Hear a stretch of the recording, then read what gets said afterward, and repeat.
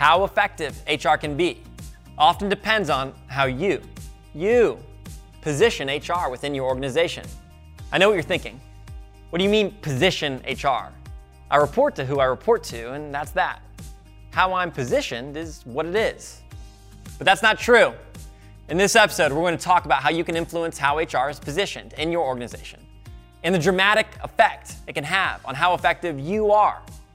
Make sure to stick around to the end, where I'm going to show you hard evidence of the dramatic impact being more effective can have on your role, your organization.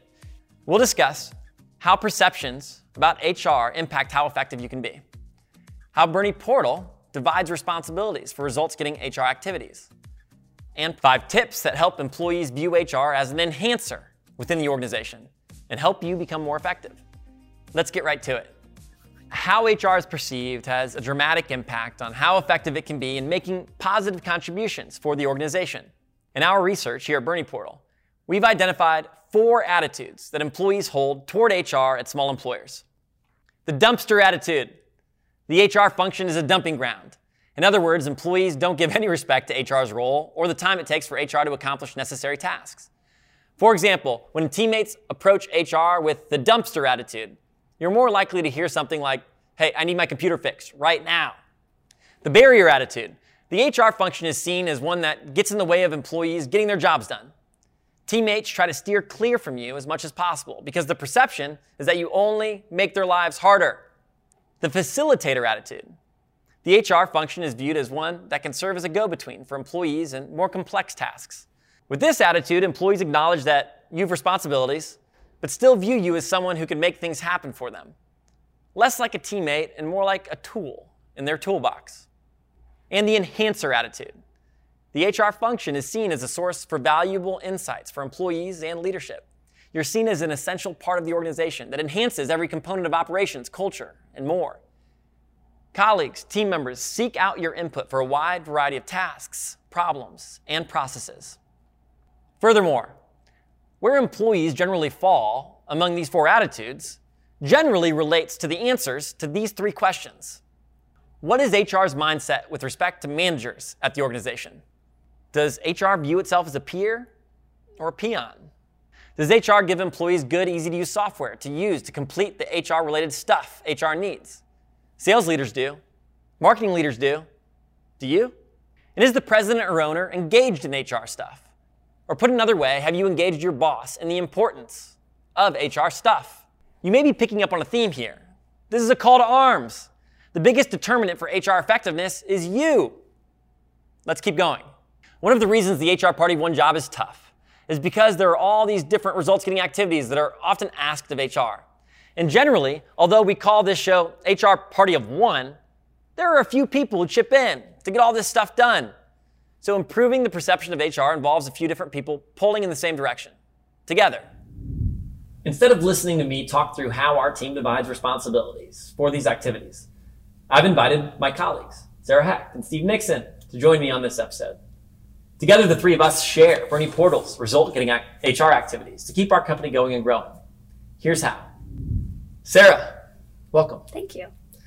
Could you maybe first introduce yourself and then talk about your results-getting activities for our team? Absolutely. So I have an MPA from Long Island University. I've been in the HR administration field for probably about 4.5 years. I always loved working with people, so I knew HR was the place for me. At Bernie Portal, I am on the organization success team. I work with onboarding and offboarding, processing payroll, AR, but the biggest thing I do is I work with our team internally and externally to keep everything going and growing. I'm glad you found your way from New York to Nashville. Me too. Glad you're here. Could you talk a little bit about your paradigm, your mindset when you're interacting with other members of the team? Like, for example, what about if you're interacting with a manager or someone on the leadership team? I've always found that when you're new to a job and it's your first couple of weeks, it's always difficult because, especially when it comes to talking to a manager or someone on the leadership team, your own insecurities kind of get to you. What if you don't know an answer to something that they are assuming you know, and so on. I found, though, that when a manager or someone from the leadership team comes to you, they're just coming to you as a team member. They're not coming to you as a manager. So you just want to focus on the question or the issue that's at hand and not focus too much on the fact that they are a manager. Just trying to help them get the answer that they need. So we're trying to be enhancers. That's how we want to be perceived. But can you think of an example of a time when someone approached you with more of a dumpster attitude? So I've experienced that mostly in the beginning of my career when I didn't really know the difference between dumpster or enhancer. I always find that whenever someone is dumping or has a dumpster attitude, there's always a reason. It usually comes from frustration. And I always try to do two things. The first one is point them to the culture guides that we have in place. I always rely on those because those typically outline the steps that a team member needs to take in order to solve the issue that they're having. The next one is I try and put myself in that team member's place because frustrating things happen every day. And I just want to make sure that the two of us can walk away from that situation knowing what to do differently if this comes up again and learning a lesson from it. Just because someone approaches you with a dumpster attitude doesn't mean you need to respond that way in turn. Exactly, yes. So it sounds like you approach them with empathy, but also on the strength of a culture guide that's well thought out, you can point them to the resources that we already have available to help them solve their problem. Exactly. And then how about a time when someone approached you with a facilitator or an enhancer attitude? So I always enjoy working with team members who have an enhancer attitude because I feel like it gives me the opportunity to work to my fullest potential. When typically now at Bernie Portal, the biggest thing that I experience is team members come to me with contract questions. They get a question from a broker and they come to me and ask if we can review it. I always find that it gives us a chance to work together and figure out the best way that we can go back to the broker and give them this answer that they're looking for. And it also gives me a chance to kind of shine and show the things that I know best. That's a great example. You're not an attorney. I'm not now. But the team has come to rely on you to answer questions about contracts because of the expertise that you've established in that area. And I can't think of a better way to add value in a complicated area. So congratulations on positioning yourself to be seen as an enhancer. Thank you. Steve, welcome. We talked to Sarah, but now I want to hear from you. To start, could you tell us about yourself and then your role and your responsibilities here at Bernie Portal? Happy to, Ryan. Hey everyone, my name is Steve Nixon, and I graduated from the University of Alabama with my Bachelor's of Accounting and Master's of Accounting. I joined Bernie Portal in 2018, and I've been working on a lot of HR type things and a lot of non-HR type things ever since. Answering a lot of questions when team members have questions because they need somewhere to go, and a lot of times that's HR. So often the work that we do keeps the organization going and growing. And if it goes really well, no one notices, right? It's so true. Okay, well, tell me a little bit about, what's your mindset, your paradigm when you're interacting with the rest of the Bernie Portal team? There are 80 of us, right, who call on us to help them when they have questions. What's that like? So when I'm interacting with really anybody, any one of our team members, I really try to maintain a positive mindset. My mindset's really the only thing I can control in any interaction. I can't impact how somebody else feels about me initially, per se. Yep. So really, no matter whether the team member's in a leadership position or they're on the front lines, I'm gonna be as positive as I can. Can you think about a time when you've been interacting with someone and maybe they took the dumpster attitude approach to calling on our team for help? All right, so we had an example of a team member who reached out to me about their computer, and it was running slow, and they wanted it fixed right that instant. So, my response to them was a better culture guide. And I tried to seek first to understand what was going on with their computer, but I did reference our culture guide. And believe it or not, the first step, and when your computer's not working properly, is not to reach out to HR. Good thing is, we had it in our culture guide. So it was really just like an education step from HR at that point. What about an example of a time when you were working with someone who took a different attitude? Maybe a facilitator or an enhancer attitude. All right, I got a great example recently. A member of our leadership team approached me and asked me to explain a pretty complicated accounting topic in very simple, non-accounting jargon. I was able to do that. I was able to provide a description of it so that most people would be able to understand how the process works. And also, once I nailed down that description, I was able to add it to our OS guide. Not to be confused with our culture guide. OS guide is what we use in organizational success to really explain how we do our job, and we refer back to it whenever we need to figure out how we've done something in the past.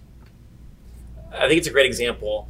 And the person who approached you with that request did that because of all the confidence that you've inspired over the last 3 years that you've been at Bernie Portal. You've proven your competence in this area, and you're at a point where people trust you and see you as a collaborator and a valuable resource who can help lift the whole organization. Absolutely. Happy to be a part of the team. Great stuff. Sarah and Steve, thank you both. You'll notice already that by dividing HR's results-getting activities among 3 people, Sarah, Steve, and me, I can position HR not as a dumping ground, a barrier to employee performance, or even a facilitator of employee success. Instead, our collaborative efforts enhance work life here at Bernie Portal. And as a result, we're all more effective in our HR functions. Now, this didn't happen overnight. It also isn't the kind of thing that can be implemented or fostered and then left alone. Being seen as an enhancer requires HR remain persistent in its commitment to just that, enhancing. Let's talk about how you can reach the point where your employees view HR as an enhancer. By using the following 5 tips to help employees move up the spectrum towards the enhancer attitude, you'll become so much more effective than your role permits right now. Here's how. Start by deciding you want to move in that direction. Look, Michael Jordan didn't become the best basketball player of all time, the GOAT, by accident. To commitment, effort, practice, an intentional attitude that you need to adopt for yourself. One where you've decided that you want to be seen as more than just a dumping ground for your employees. That's square one. Then adopt an HRIS that's easy for your employees to use. And look, this is where Bernie Portal can really help. You can't expect to get great attitudes from your people if you're giving them crappy tools to get HR-related stuff done. Pardon my language, but it's true. When an HRIS is easy to use for employees, HR spends less time each day helping troubleshoot questions and concerns that your team may have. This means that adopting a robust HRIS frees you from the administrative tasks that take a lot of time, so you can spend more time on tasks that matter more. And write a culture guide. We've discussed this plenty in past episodes. Check them out in the description if you want to learn why employee handbooks just don't cut it anymore. As a refresher, culture guides are where an organization codifies its company culture, from its vision, values, and mission to how we leave the company with grace and how to turn on the printer. It's like an employee handbook, but so much better and more helpful. Writing a culture guide is also the perfect way to get a disengaged owner or president fully engaged with HR stuff. Why? Well, as we discussed in a previous episode, when you draft a culture guide and present it to leadership, the owner is immediately going to start marking it up. They'll see you've put work and thought into the project, that you care about improving the employee experience. And as a result, they're more willing to engage with the material itself and also with the broader topic of company culture. It also gives you agency and repositions your role as one that's actively working to enhance the organization, not simply react to what happens to or within the organization. Implement the applicant tracking feature of your ATS and coach managers on recruitment. It's not enough to tell your managers to be better recruiters. HR needs to instruct managers on how they can be more effective at bringing on the best new talent. Finding and landing great hires requires hiring managers to know what to look for in job candidates, how to use the software, the ATS, as effectively as possible, and how to make good hiring decisions. We spent all of a previous episode talking about ATS platforms.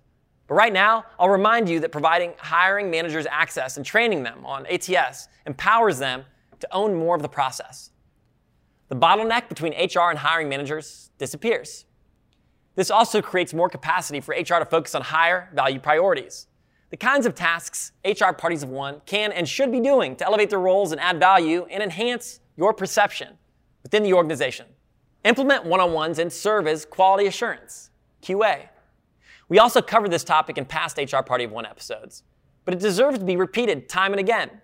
When you overhaul your organization's approach to performance management and serve as quality assurance to ensure managers are doing what they can to help develop employees, you're committing to employee success.